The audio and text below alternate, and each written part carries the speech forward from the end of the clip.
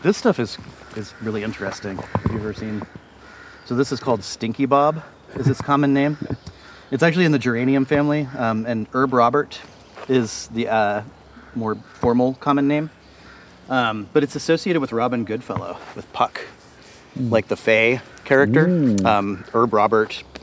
And it's called Stinky Bob because it has a distinctive smell to it. It's an invasive, so you can take as much of this stuff as you want. But if you smell it, it's really strong smelling, but it's completely edible, and you can use it like cilantro. Oh. People don't like it because they're like making a whole salad out of it and eating it, and they're like, oh, this is disgusting. But if you just use as much as you would put like cilantro on a taco, if you like cilantro, then it's got a really nice flavor to it. Interesting. That might be a good one, actually, because there's a lot of folklore with that one. I was going to say. So, we let our little mini hike decide what our topic was. Yeah. Stinky Bob. Stinky Bob. Herb Robert. All right, cue that theme music.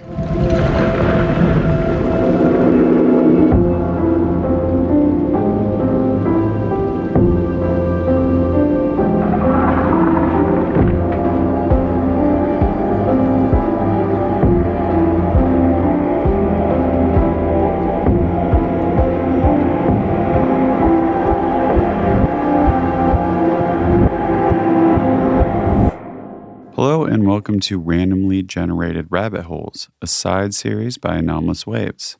I'm John, your host and sound guy, and today I'm joined by strange pal, Jeremy Puma. Jeremy is a forager, a fermenter, an animist, and part of Liminal Earth, a map of the strange, wonderful, unusual, and unexpected.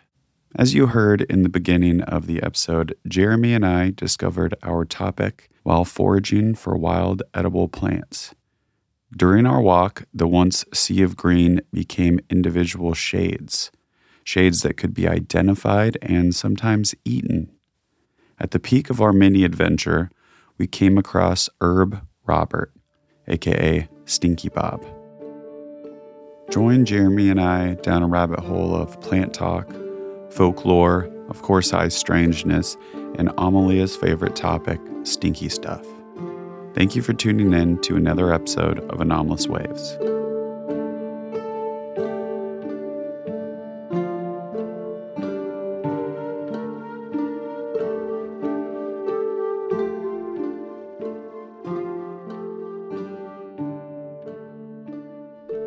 So, Jeremy, can you tell us a little bit just about Herb Robert? Yeah, so Herb Robert it's considered an invasive species in most parts of the western world of the United States. It's a plant that originates kind of in Europe, and typically it was used as a garden plant, like a pretty little geranium. Got these pretty little pink flowers, nice color. It's green in the spring, and then gradually it turns red or darker or scarlet as it ages. And then it's got these little crane bill things on it, these little seed pods that look like cranes' heads, which is kind of a mark of plants in the geranium family. And it's a really cool plant. It's very small, it's unobtrusive, but it escaped from gardens, and it just started spreading everywhere. So it's considered, kind of a pest plant. And it's got a lot of names. Its scientific name is Geranium robertianum. I think I'm saying that right. It's one of those words that I've read, but don't usually say out loud. Exactly. Yeah. And it's got another name. It's called Stinky Bob. And people call it Stinky Bob because it has a distinct smell. And because I have some here, and you can kind of smell. And people describe the smell in all kinds of different ways. People say like burnt rubber or plastic. You've seen these things online where you're looking at a word and you hear the word, and the word that you're hearing is the one that you're seeing, but then the sound is ambiguous. So they flash up a different word, and they play the exact same sound, but now it says that because it's like kind of the power of suggestion. And I kind of feel like that's what's going on with Stinky Bob in many ways. I don't think that it is any worse smelling. In fact, I think it smells very similar to cilantro. Yeah.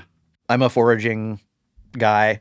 I forage wild plants, and this is one of my favorite plants to use when I'm foraging, because a lot of people think, oh, like you go out foraging, you're going to get a bunch of plants and you're going to make a salad or something if you're foraging for wild plants, or like nettle soup or something like that.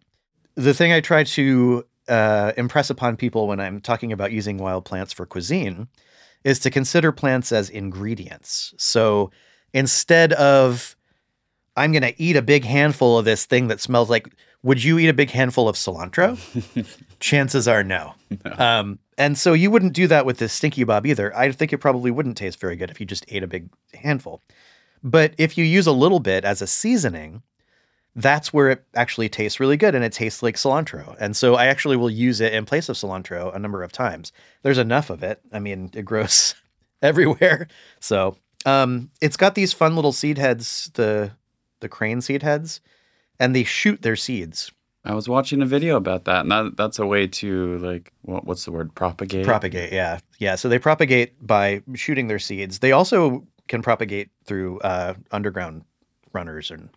But yeah, shooting the seeds. And don't they kind of, like, latch on? Like, yeah. There's, like, little threads or something? There are. Mm-hmm. Yeah, I found that really fascinating. So it's this really cool plant. It's totally a survivor. And I don't know. I love it. It's a cool. I have some here. It's very pretty, and I know people who do restoration work, and I've done site designs for restoration where you have to make plant lists, and then you have to identify all the invasive plants. And something about this plant, if you talk to people who do restoration work or rewilding, they just despise it. It's one of the most hated plants that I've ever come across when I talk to people who are into plants. That's interesting. I've heard it be called persistent. Yes, like persistent. It will not give up. You should try to get rid of it, and it will come back. Yes, yeah, but it is, and it's abundant. But it's useful. It's edible. It's medicinal. It's astringent. Let's see. I've got a source book here to find the actual terms. Astringent, and they helpful for a wide range of inflammatory conditions where the tissues need tightening. Mm-hmm. Relieves pain and inflammation from bites, stings, cuts, and abrasions. You can gargle the root or leaf tea for a sore throat. It can reduce intestinal inflammation and temper the dehydrating effects of diarrhea. So there you go. Whoa. The powdered root applied topically stops bleeding. It's just this like medicinal.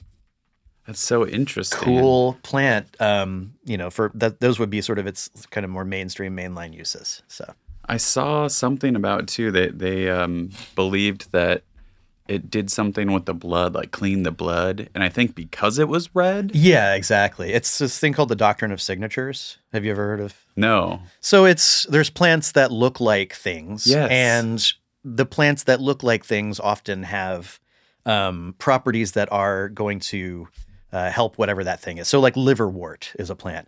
And this is an interesting fact. Anytime you see wort in a plant, W-O-R-T, that signifies it was officially used medicinally somewhere. Whoa. So liverwort is a medicinal plant that people use for the liver. Walnuts are good for your brain because they look like brains. Shepherd's purse is another plant. It has these little heart-like things, and it's good for your heart. So that's the doctrine of signatures. And do you find that that's true, or that they thought it was good? I think there's something to it. I think it's like there's that old saying that like history doesn't repeat itself, but it rhymes. And I think Mark Twain said that. But I think that the doctrine of signatures is like that. Like there's something there, some pattern that started off, the creation of plants or something like that. And those patterns have sort of traveled down through time, and now, so maybe so. I mean, there's absolute evidence that like liverwort is good for your liver, mm-hmm. or, but how far you want to take it, I think that's, up to the individual to decide. So That's fascinating. I was going to ask you like that exact thing, and I didn't know there was an actual term for it. the doctrine of signatures. Very cool. Yeah, in fact, there's this guy, Nicholas Culpeper. He's one of the most famous sort of medieval time herbalists. Mm-hmm. And you can find his books like really cheap. And this one, there's a big typo on the cover. It says Culperers, complete herbal. It should be Culpeper. And it's got it spelled right at the bottom. I don't know. That's what happens when you order cheap books. But it's a good book still. The herb Robert is held in great esteem by farmers who use it in diseases of their cattle. It's under the dominion of Venus. Herb Robert is commended not only against the stone, I don't know if that means kidney stones or gallstones or what, Probably. but to stay blood where or howsoever flowing. It speedily heals all green wounds and is effectual in old ulcers in the privy parts, which were more of an issue back then, I assume, than they are now, or elsewhere. You may persuade yourself this is true, and also conceive a good reason for it. Do but consider it is an herb of Venus, for all it hath a man's name. So even though it's an herb of Venus, it has a man's name. It's Robert. So It's Robert. It's just Robert. Herb Robert. But this grows frequently everywhere by the waysides, upon ditch banks and waste grounds, wherever one goes. So even back then, they found it growing like on the side of the road. Or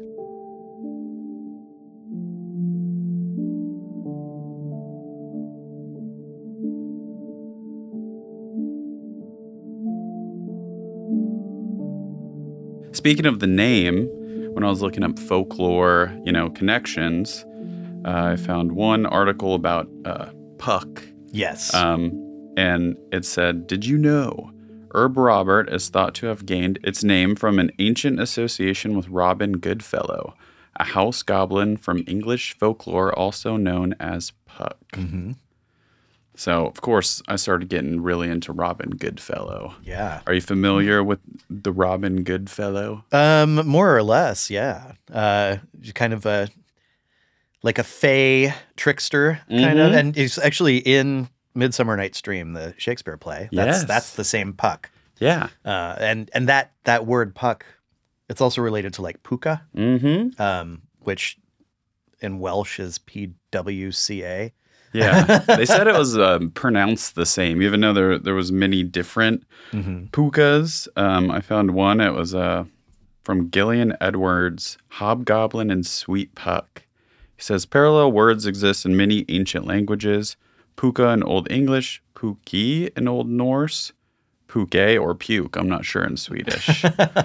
Pug in Danish, pucks in Low German, pukis, I'm pronouncing all these wrong, in Latvia and Lithuania, mostly with the original meaning of a demon, devil, or evil and malignant spirit. Ooh. Because of, dun dun dun. Because of this similarity, is uncertain whether the original puka sprang from the imaginative minds of the Scandinavians, the Germans, or the Irish. So a lot of people with similar beliefs, but a lot of it sounds very similar to, brownies, house spirits. There were some connections there. I also found that Puck is a type of fairy known as a hobgoblin.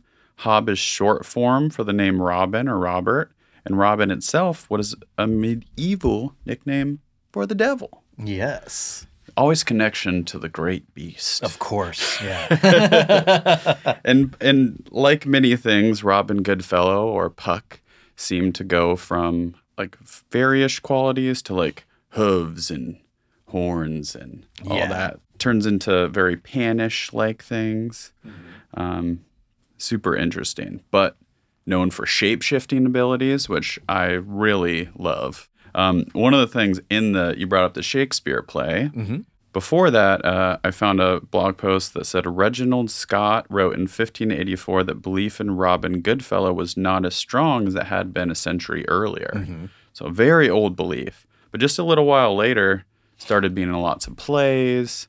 Shakespeare, in a Midsummer Night's Dream, had Puck, which comes from Robin Goodfellow.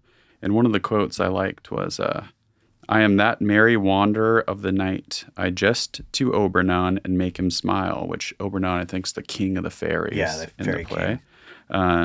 When I a fat and bean-fed horse beguile, neigh in likeness of a filly foal, and sometime lurk I in a gossip's bowl, in very likeness of a roasted crab, and when she drinks against her lips I bob, and on her withered dewlap pour the ale. The wisest aunt telling the saddest tale. There was lots of things about it likes gossip. Sometime for 3-foot stool mistaketh me. I really like that because it's not only shape-shifting into creatures or human form, but maybe even a stool. I'm assuming that's like the kind of stool you sit on. Yes. Yeah, because it says, then slip I from her bum, down topples she, and Taylor cries and falls into a cough, and then the whole choir hold her hips and laugh, and waxen in their mirth, and knees and swear a merrier hour was never wasted there. So they're all cracking up because she fell off the stool that wasn't actually a stool, but the trickster Robin Goodfellow. Right. And that made me think of Liminal Earth and how y'all appreciate all weird things, including like something strange like a pile of peeled oranges. Yeah, that's right. Can you tell us about the pile of peeled oranges for those that don't know? Yeah. So this is really, it's a really fun mystery. There's a long story. I'll try and kind of give you the $2 version. But there's a place called the Black River Riparian area, and it's in a little kind of suburb of Seattle called Renton, kind of on the border between Renton and Tukwila. And the whole area is very, it's office parks and industrial, and there's a big mall nearby. And, you wouldn't think of it as being something that has this sort of mystery behind it. But there used to be, back in the day, a river called the Black River.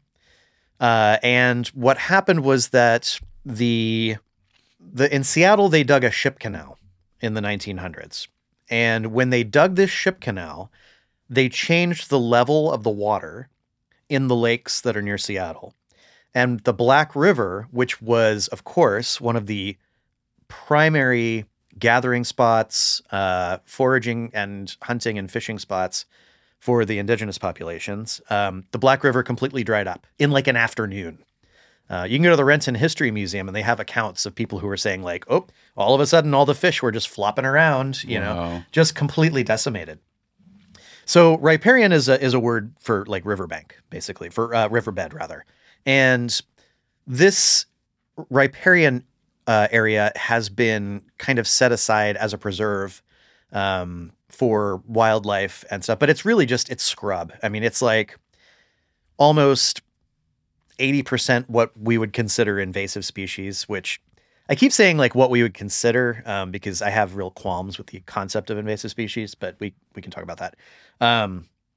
Anyhow, so they've turned it into this sort of natural area with, they have some nice little nature trails and some paved sidewalks and stuff. And it's pretty nice. But the entrance to it, or one of the entrances to it, is near this office park. And over the past few years, at least, well, let's see, probably 5 years by now, people have been seeing and reporting enormous piles of peeled oranges just surreptitiously left in this place. Hundreds of these oranges. You can see if you go to our to the Liminal TikTok account, we have a bunch of videos where we go and check them out. And the locals have been wondering about it. Nobody has the answer. Nobody knows who is leaving these oranges there. Just tremendous piles. We've done a lot of research into the area. There are no like jelly companies or orange peel outlets. I don't know. It's a total mystery. And it's like one of the coolest mysteries because it's not the kind of thing that you would usually think of if you think of something mysterious.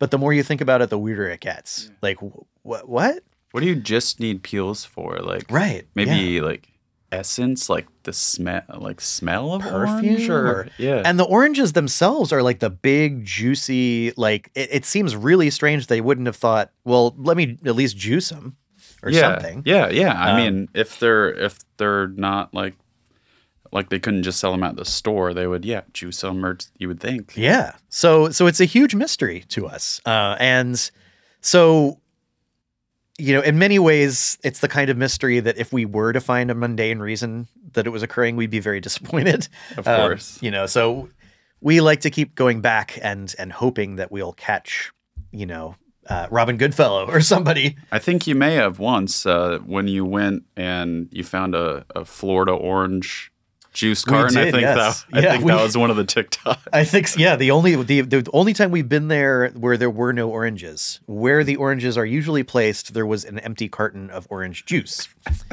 And if that is not a sign of some kind of trickster or something, then I don't know what it is.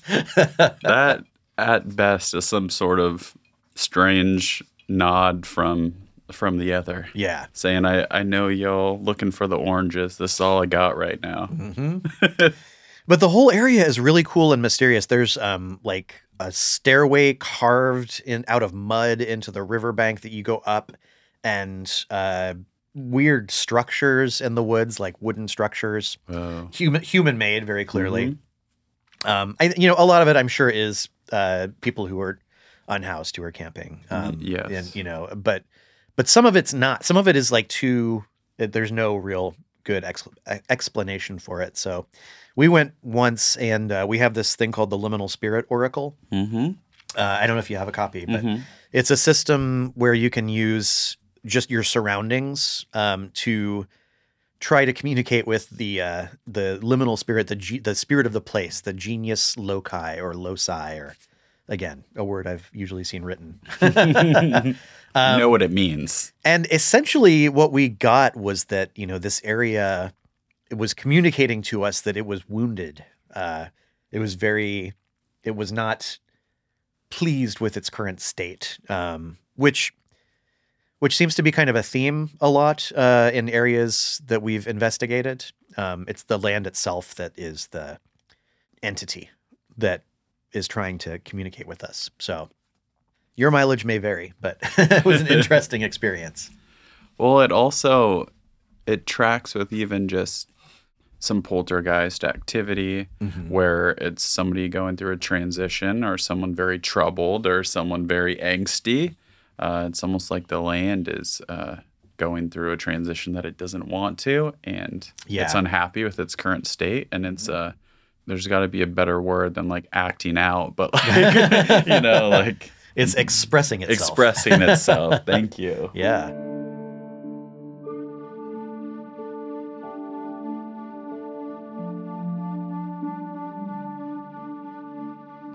Yeah, so another thing I was thinking about is I love a lot of these plants that you forage wild greens wise exist in a liminal space because they're on the edges of woodlands. If you go too deep into a conifer forest, you're not going to find all these wild greens everywhere to grow. You need to find a place that's like on the edge of a park, or at the edge of a forest, or the edge of a field. I studied permaculture, and one of the things that we learn is that there's more diversity on the edges of things. Liminal spaces are the more diverse spaces. And so if you want to find a bigger community of plants to experience, if you stick to the edges and the borders, then you're going to be more likely to find a wider variety.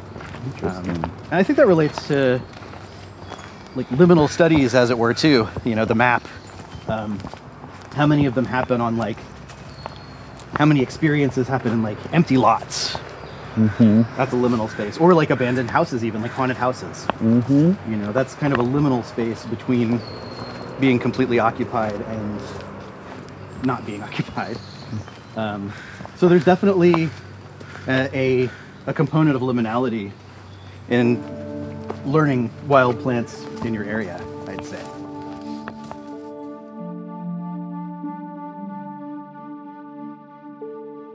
So there's this concept we're kind of interested in looking at called liminal ecology, that we call liminal ecology, which says that your average, because most occult investigators, let's think of your average ghost hunter.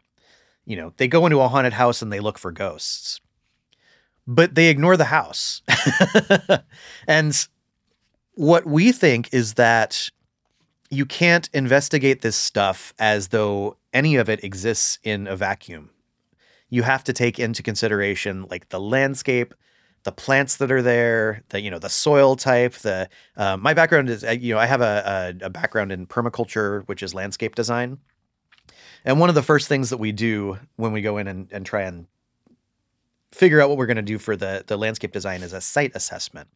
And you look at ideally, you would spend a whole year just doing the site assessment so that you could catch it in every season. Realistically, that doesn't usually happen. But you look at the soil type, the plants that are there, the bedrock. You look at, prevailing winds. You look at the amount of annual rainfall. You look at what are the chances it'll flood in 1,000 years? All of this information before you even start doing a design of some kind. And we like to take that approach when we go out and look at stuff. We don't do a full-on site assessment yet. We're working on that. But the idea that, if we want to go ghost hunting, we're not just going to go and look for the ghost and try and talk to the ghost. We went to, for example, the Walker Ames house, which it's called the most haunted house in Washington. It's in Port Gamble, which is in the Kitsap area. Mm-hmm. And we were lucky enough to have a chance to go and do an investigation there. And what we found is that the plant life there was so interesting. It was almost as interesting as the spooky stuff. There's this tree called a witch elm that was there, which is just this sort of weird magical tree that you walk inside of the branches. There was this in the basement where a lot of activity occurs. There was a plant called Kenilworth ivy, which is often associated with spirit activity. There's just a lot of interesting ways to investigate this stuff beyond just let's go beat up a ghost. It sounds like they're missing a lot of strangeness, missing out on strangeness and other strange patterns because they're focusing on one part of the phenomenon and not looking into these other things. Yeah. I think me and Amalia went there and I remember that elm tree. Yeah. That was just so cool. we sat under it. Me, her, and Lilliput sat under it for a while and we're well, we can't go in because there was already in the middle of a tour or something. Yeah. Couldn't go in, but yeah, that's fascinating.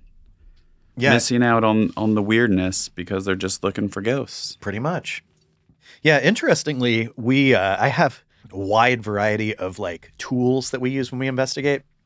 And sometimes we'll just bring things at random just to see what happens. I have this cheapo electric AccuPen that I got from Amazon for whatever reason. I thought it'd be kind of cool to experiment with. And it's basically, it's acupuncture, but it's electric impulses. And it has this setting, and I don't know how this works, but it works, where it will detect the acupoint on you based on the tone that it's emitting. And so, the higher the pitch, the closer you are to an acupoint. And, it works if you look at the chart of acupoints and, that find one and it works. It actually does that. We were under that witch elm and I took it out and we started using it on the witch elm and found out that the leaf nodes on the plant made the same pitch as a acupoint on a human. And so we tried it a few times. We tried it on a dead stick and didn't get anything. It was only on live plants. Yeah. And then we started trying it on other plants too, and it seems it worked every time. So. Whoa.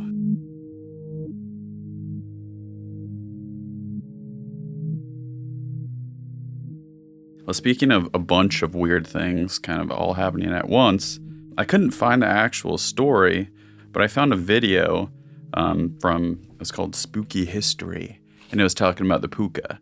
And supposedly, it's stated in the video that Shakespeare was inspired by the stories of Southeast Wales and their puka stories. And specifically, a tale about a young servant girl named Bloodwyn who asked a puka to help her with her chores in exchange for some milk and bread. Very casual exchange between a house spirit or a puka and a person. But one night, the girl ate the food before the puka could get to it. So they were upset, of course, supposedly scratched and tore at her before disappearing. And then after that, it was all invisible things. So then it was like very poltergeist-like behavior. Things knocking over, animals being disturbed, that kind of stuff. Supposedly also a farmer tried to shoot it. And then they were attacked by stones, which I love that because that, not that it happened to him, but that, that's a very classic Bigfoot, kind of trait. And Kushtaka from Alaska, Amelia talks about lots of stone throwing involved. So I thought that was weird. And then another farmer, supposedly a worker named Job, saw a light in the forest, which he followed and was led deeper and deeper to the woods. Very will-o-wispy, trickstery, orb, UFO thing going on. And then there was like no longer a light, but he saw a small creature with sharp teeth smiling at him. This smiling thing's another weird thing that always happens in these stories. Yeah. And that's when he realized he was about to fall off a cliff. Oh, wow. Because that's another part of like the Welsh folklore is like they'll lead you out and then turn off the light or whatever. Whoa. Right before a cliff. The puka was just like mad and supposedly like spit and grimaced and then took off to go live in a cave because that's where you go live, right? Well, sure, yeah. And now supposedly that's known as like Shakespeare Cove because he allegedly visited there. Huh. I couldn't find the story. I was trying to find it. I wish they would have linked to some way to find the story because very fascinating. But yeah, I found a lot of like things like that. Huh. Like a lot of crossover. Of course, the high strangeness crossovers. Right, yeah. But I love when you find it in really old folklore. Yeah, definitely. And you're just like, oh, that's like all the things. That was like orbs, UFOs, poltergeists, like fairy, fae, all mixed into one. Creepy smiling things. Hobgoblin, Yeah, right? It's good. And also a lot of like, I know you've heard pixie lead, a lot of that kind of thing going on with Robin Goodfellow. They even used to say, Robin Goodfellow has been with you tonight. And there's a reference of that as early as it says 1531. Wow. Well, did we talk about Garrett and Jim Perry and I were pixie led once? Ooh, did we talk about that before? Please tell me. Yeah, so we went to, there's a park in West Seattle called Fauntleroy Park, and it has like this sort of fairy village in it. It's sort of this giant cathedral of cedar trees and, nothing on the ground except cedar needles. And underneath each one of them, fairy houses have been constructed. I will not theorize as to how they were constructed. What's the fun in that? It's exactly. like the orange lever, right? Yeah, exactly. Leave it alone. But it's really cool because like they, it's whoever has been doing it, most likely the fairies, have just done this really cool job of like maintaining this site.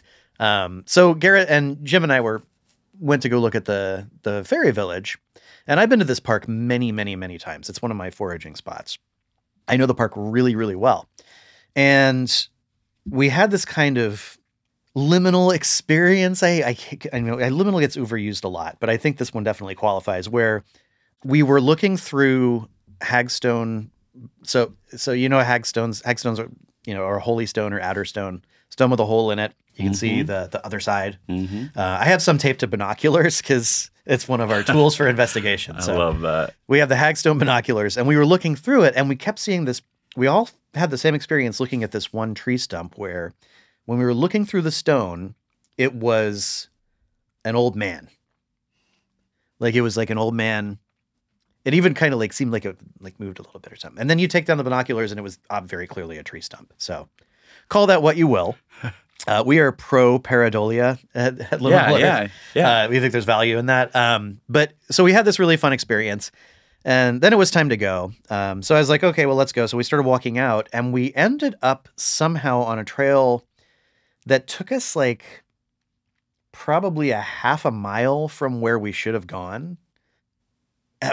We just came out and then as soon as we got out, it started pouring rain, just completely pouring rain. So we very firmly believe at that point that we had been pixie led by, I don't know, what kind of entity. Old Puka. But we saw something and something was like, yeah, I'm gonna mix you guys up. So I feel like you saw me. Yeah, exactly. I'm also very pro pareidolia. I'm glad you said that because I feel like it's used as an excuse to like, you know, I think Jim might have brought this up in his conversation with Garrett to kind of like explain stuff away. Yeah. But I think of it as like your brain like snapping to a grid, you know, trying to make sense of something. Yeah. And trying to use your biological senses the best it can to like see this thing that usually maybe can't be seen by our normal. And it's your brain just like trying its best to, you know, make sense of whatever's there, but something else is there. Yeah. 100%. But I just think it's like, you think of like the Fae as present in the forest, but you can't see them until you do. And I kind of think this plant is the same way. Wow. Because once you go out there, and then you see it, and then you're like, oh, it's everywhere. That's what I was so excited about this idea that once we met out, you know, and we were both kind of like, oh, we should just pick a random plant and like use that as our topic. And I now know that I'll be walking around and be like, oh, there's Stinky Bob. Yes. There's Herb Robert. There was a lot of names too. I should have wrote down like a list of them. There was some funny names. Edit John here. A few of those names are Herb Robert, Stinky Bob, Red Robin, Death Come Quickly, Fox Geranium, Storksbill, Cranesbill, and Robert Geranium. Okay, back to it.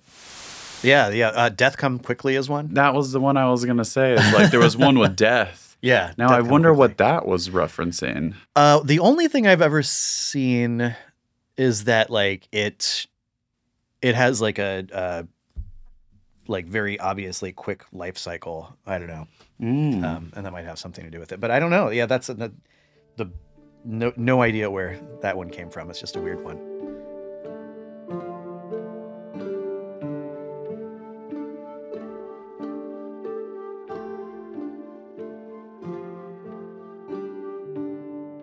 So before it was liminal.earth, it was liminal Seattle, yes, right? Yeah.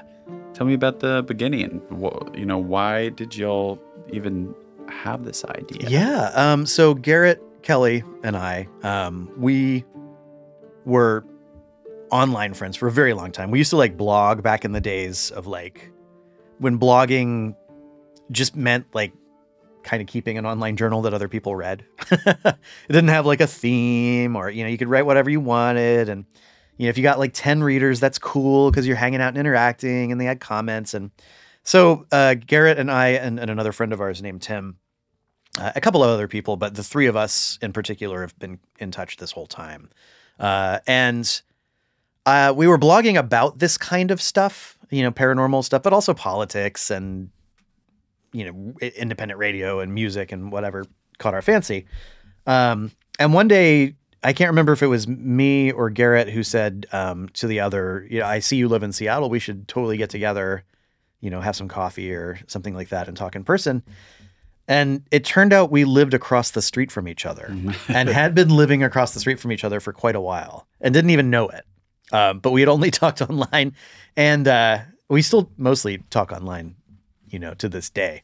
But we kind of kept the friendship going and, our friend Tim as well. And the more we did online, the stranger things began to, happen. And so we started to keep this database of like collecting all of our dreams or visions and, strange experiences we had. And we just used Airtable for it. It's an online database site. And one day, simultaneously, Garrett and I both had the idea we should take these and put these on a map of Seattle just to see if there's anything that matches up. And then we can share that map sort of with our friends to see if any of them have had anything happen in that area. So we did that, and like we both had actually started the project at the same time, and we were like, look at this cool thing I did, and it just sort of happened. We were also really interested in the idea of like the maps from the intro to The Hobbit, at the beginning of the book, like the beginning of the book. The beginning of the fantasy book maps are so cool. Like, we're a big fan of the genre. And we thought, wouldn't it be fun to have something like, where in Seattle is Mordor? Where in Seattle is, the Shire, that kind of thing. All of this kind of came together, and we ended up with Liminal Seattle. And we were just like, oh, let's just see if some of our friends like it. And the next thing we knew, it just took off. And, we had the Seattle Times do the interview, and King 5 Evening Magazine, woo! Local news channel did an interview with us. And it just kind of kept going and going and going from there. And then about a year in, we were like, okay, let's open it up to the whole world. And we did, and the rest is, as they say. Did you just think, because it blew up so quick in Seattle, like, let's just open up to the whole world and see what happens? Pretty much, yeah. I mean, we started getting a little more active, like on Twitter and a couple of other places. The site that formerly known as Twitter, I don't know what to call it anymore. Yeah, and it was just such a cool thing to so many people that we thought, well, let's make it available to more people. We want to make everything that we do as accessible as possible, and so we kind of said, well, we'll take it. We'll take it. Send us stuff, we'll take it. We'll put it on our map. And so we did that. And in some ways it got too big too fast because the technology behind the map hasn't caught up to its size. Like, it was not scalable, as they say. So everything that gets submitted to us is still entered manually. And it's kind of a big lift. So updates are a little sporadic at times, but generally speaking, we'll put everything up that we get. So, well, I love the map. We use it all the time.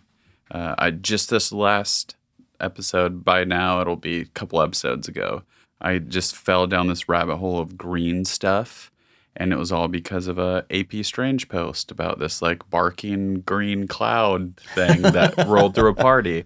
And I found that from just pressing the random story function. Yeah. A lot of times being on Maleo or when I'm with somebody, I will end an episode by going on Liminal Earth and random story to see if it sunk up with anything that we talked about that day. And I love doing that. That's awesome. Thank you. And where did your interest in, I guess, strange tales come from? I mean, obviously it's probably pretty broad, but is there any little thing that happened in childhood or something that made you just super into weird stuff? Nothing specific. I grew up in St. Augustine, Florida, which a lot of people have heard of because they have the haunted lighthouse. But it's also, it's the oldest permanently occupied European settlement in the what are now the United States. And it's got all of everything that goes along with that. It's kind of cool because it's got a European town feel, but there were a lot of massacres, and the indigenous populations were not. I don't want to get too far into that, but it's got history. But because of that, it's a weird place. It's not the lighthouse is haunted, but there are some places that I could take people there that are way weirder than the lighthouse. Growing up in a weird place can kind of point you in a weird direction. Yeah. And then I had I talked about this with Jim Perry on Euphemet, this sort of mentor who started as a babysitter, but I remained friends with her throughout my life until she passed, unfortunately, a few years ago. And she was she was a psychic. She was a witch. She lived in the pine scrubs near the swamp. And her name was Willie Watkins. And my parents were very liberal and open-minded, and they didn't, there's not an issue that I was into this kind of thing, but, I was an anxious child. I'm still, kind of an anxious guy in general. And so I think the concern was that I would get scared. And so I wasn't really encouraged to bring books on UFOs and stuff home. I was allowed to, it wasn't anything I would get in trouble for, but Willie, when I showed an interest in that, would like send me home with like all the cool books, like all the old like Mysteries of the Unexplained and all the old like Hans Holzer stuff. And so I got exposed to all of that when I was probably, I don't know, 11 or 12 or something like that. And from there, it just kind of, I was a weirdo and I was the goth kid and I wanted to experiment with stuff and I did and just kind of kept going from there. So.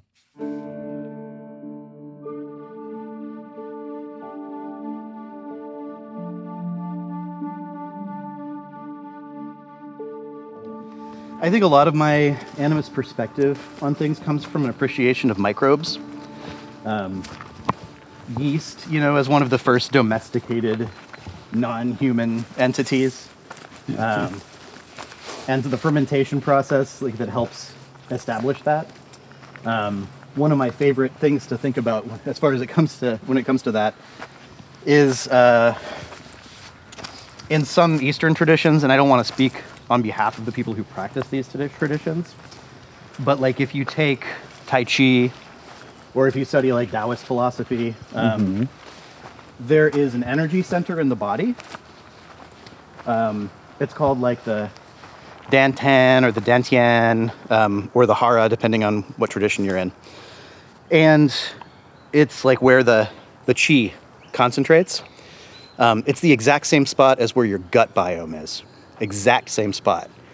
And to me, that's like, okay, it's correlation and not causation, but it's a pretty strong correlation. It's a strong enough correlation to me to think maybe there's something to that. Like, make friends with microorganisms, try and do fermentation, eat fermented foods, and it's highly recommended. Very cool.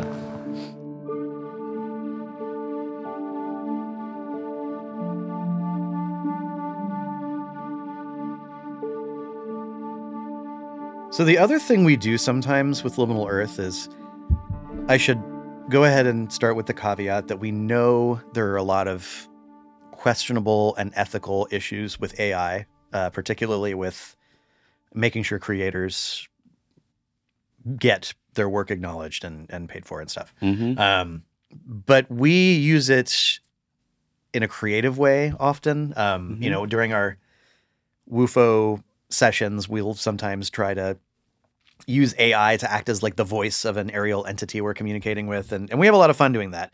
And then you were there for the Philip experiment. We tried to do the AI Philip experiment.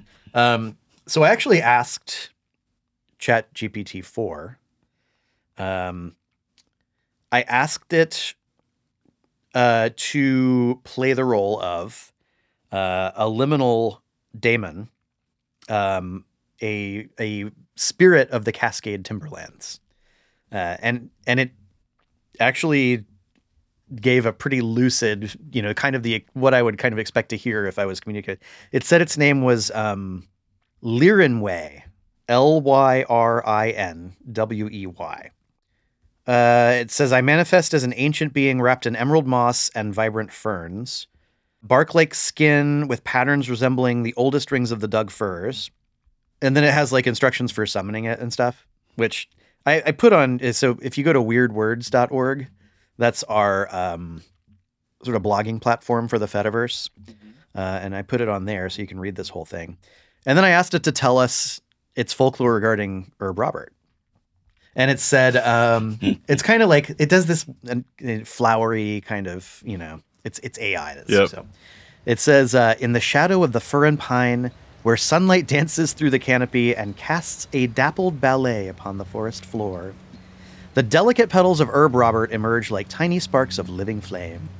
Its 5-petal blossoms, a fiery spectacle amid the verdant undergrowth, have been a beacon of beauty, hope, and healing for countless generations. It is said that a nymph of the forest recognized the resilience of this herb, how it flourished in the face of adversity, clinging to life in the harshest of conditions.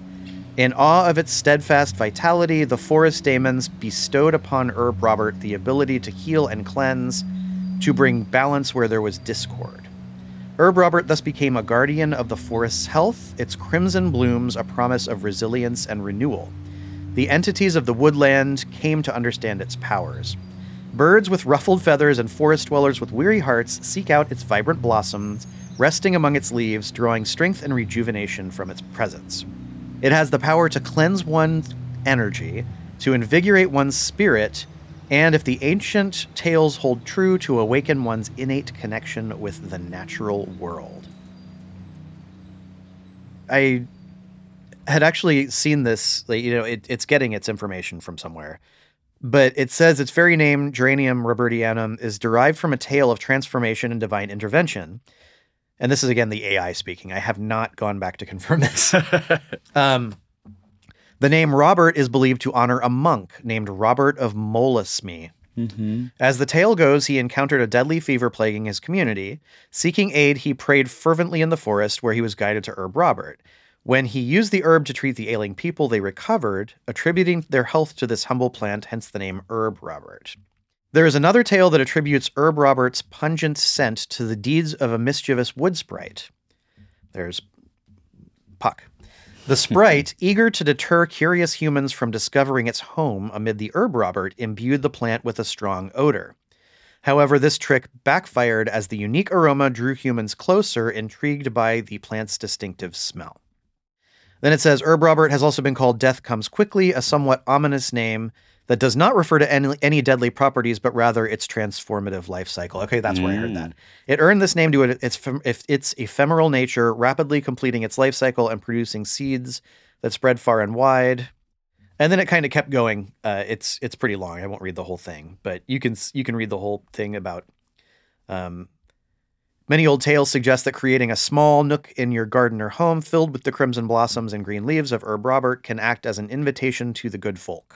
Oh, yeah. So there you go. Always inviting the good folk. Always, yes. Also, supposedly that's where the Goodfellow part of Robin Goodfellow came from, is because they didn't want to upset the folks. So that's kind of why they call him the Goodfellow, giving him a little compliment of please don't play tricks on me. He's a good fellow. Right. Yeah. Hey, that guy, he's a good fellow. That's so fascinating. And I think, like you said, there's issues with AI, but when you're using it as a tool and not as a replacement, money-saving, profit-boosting mechanism, right. That's different, at least in my opinion. Yeah, I think so too. The other thing I was talking about too, though, is that not the AI, but the other thing that I was going to mention is there's actually been studies done that show it has very vigorous antifungal and antimicrobial properties, Herb Robert, the plant itself. Whoa. It's also resistant to most herbicides, especially glyphosate, which is that Roundup stuff that Monsanto puts out that's so awful. Monsters. It resists it, which is another one of the reasons why it survives so well in the forest where they spray that crap. That's like a superpower. Yeah, totally. Yeah, that is Robin Goodfellow. That is the puka. That's totally. I'm everywhere. You can't stop me. Yeah. Yeah, and it grows abundantly on railway tracks is one of the places you can find it the most. Interesting. Yeah. I love railways. I love when trains are by water. Yeah. That's just a random thing, but it's very true.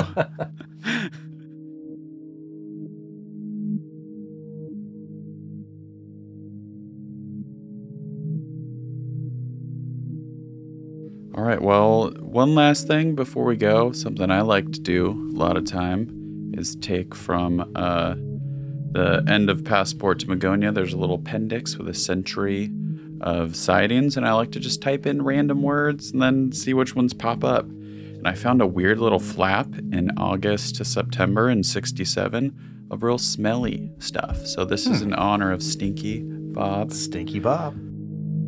First one, August 29th, 1967. Cusack, France. 2 children saw a sphere, 2 meters in diameter, and 4 little devils. One of them was bending over, apparently busy with something on the ground, and another held a mirror-like object. They hovered and flew around the sphere, then dived into it as it rose with a soft whistling sound. A smell of sulfur began to spread, and the object flew away. That's fun. A lot of times you will hear about the stinky smell. That's true. With yeah. all sorts of stuff. So maybe it's you, Bob. Maybe it's Stinky Bob. It doesn't really smell like sulfur to me, though. Not even close. No, Yeah. It smells really good, actually. September 8th, 1967, Caracas, Venezuela. A. Aguilar, 23, saw a creature outside her bedroom window and screamed. Her parents ran into the room in time to see it soaring over rooftops, surrounded by a bluish-yellow glow. It moved as if suspended from a balloon. A strong smell of melted iron was detected by all. Melted? I don't think I've ever smelled melted iron. Melted iron. Very specific, very right? And it's in specific, quotes, Huh. Melted iron. And that sounds very Spring Hill Jack-ish. Yeah. Yeah, and the bluish yellow glow surrounded by that is interesting because Spring Hill Jack used to blow blue flame. Right. Yeah. And I think it was a gas of some type because people would pass out after a lot of times. Yeah.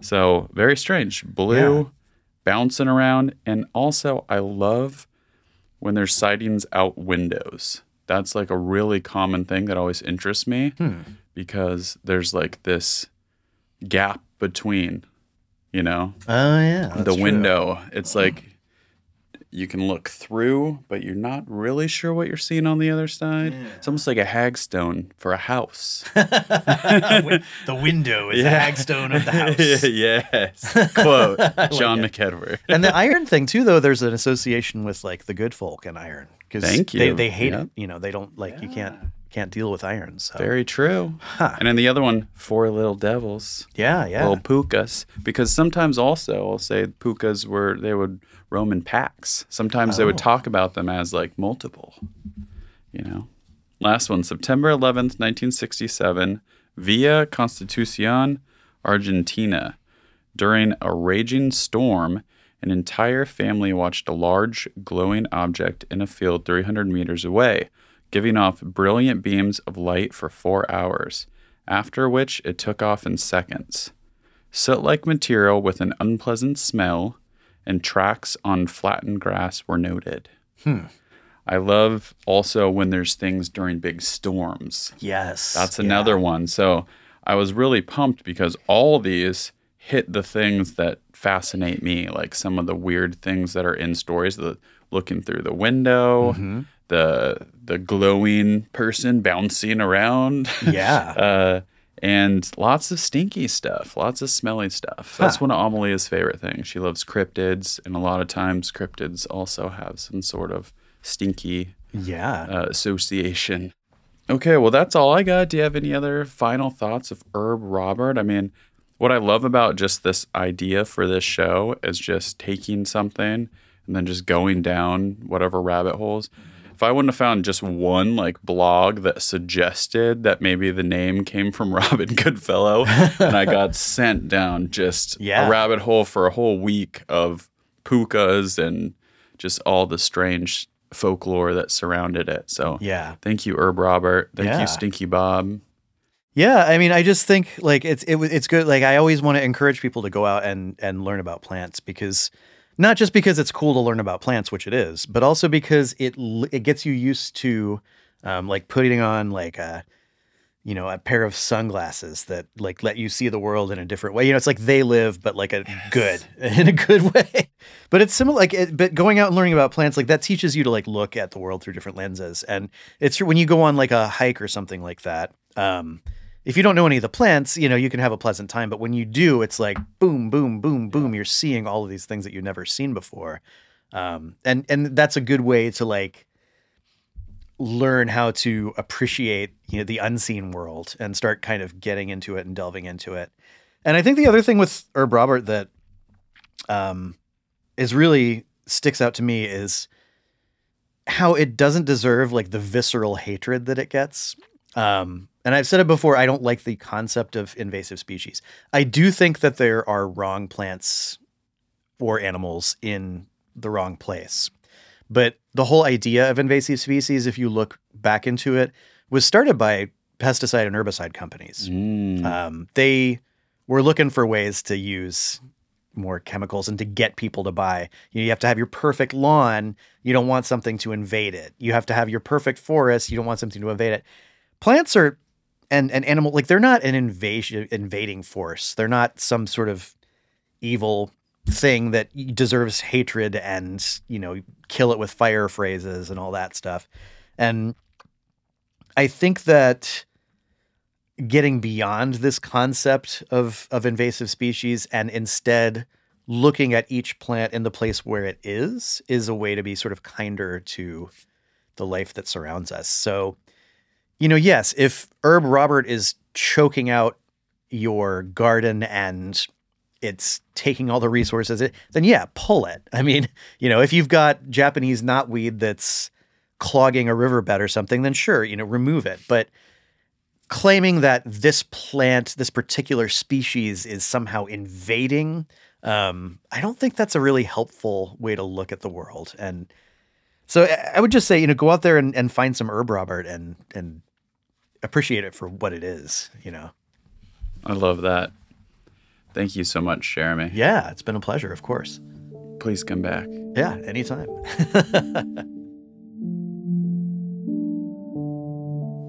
Thanks again for tuning in to another episode of Anomalous Waves. Thank you to Jeremy Puma for joining us. Make sure and check out Liminal Earth at liminal.earth to get the map, or follow them on social media at the same name, liminal.earth. As always, check the show notes for links to all this stuff. If you want to support the show, you can join the Strange Pals Club at patreon.com/anomalous-waves. You can rate and review us on Apple Podcasts or Spotify. Follow us on Instagram at Anomalous Waves. As always, you can find all them links and more at anomalouswaves.com. But the best way to support the show is by telling someone or something about it. Tell a stool that may in fact be a good fellow. Tell a pile of peeled oranges. Tell a smell. Or just tell anyone who likes anything weird. Okay, thanks for listening. Bye.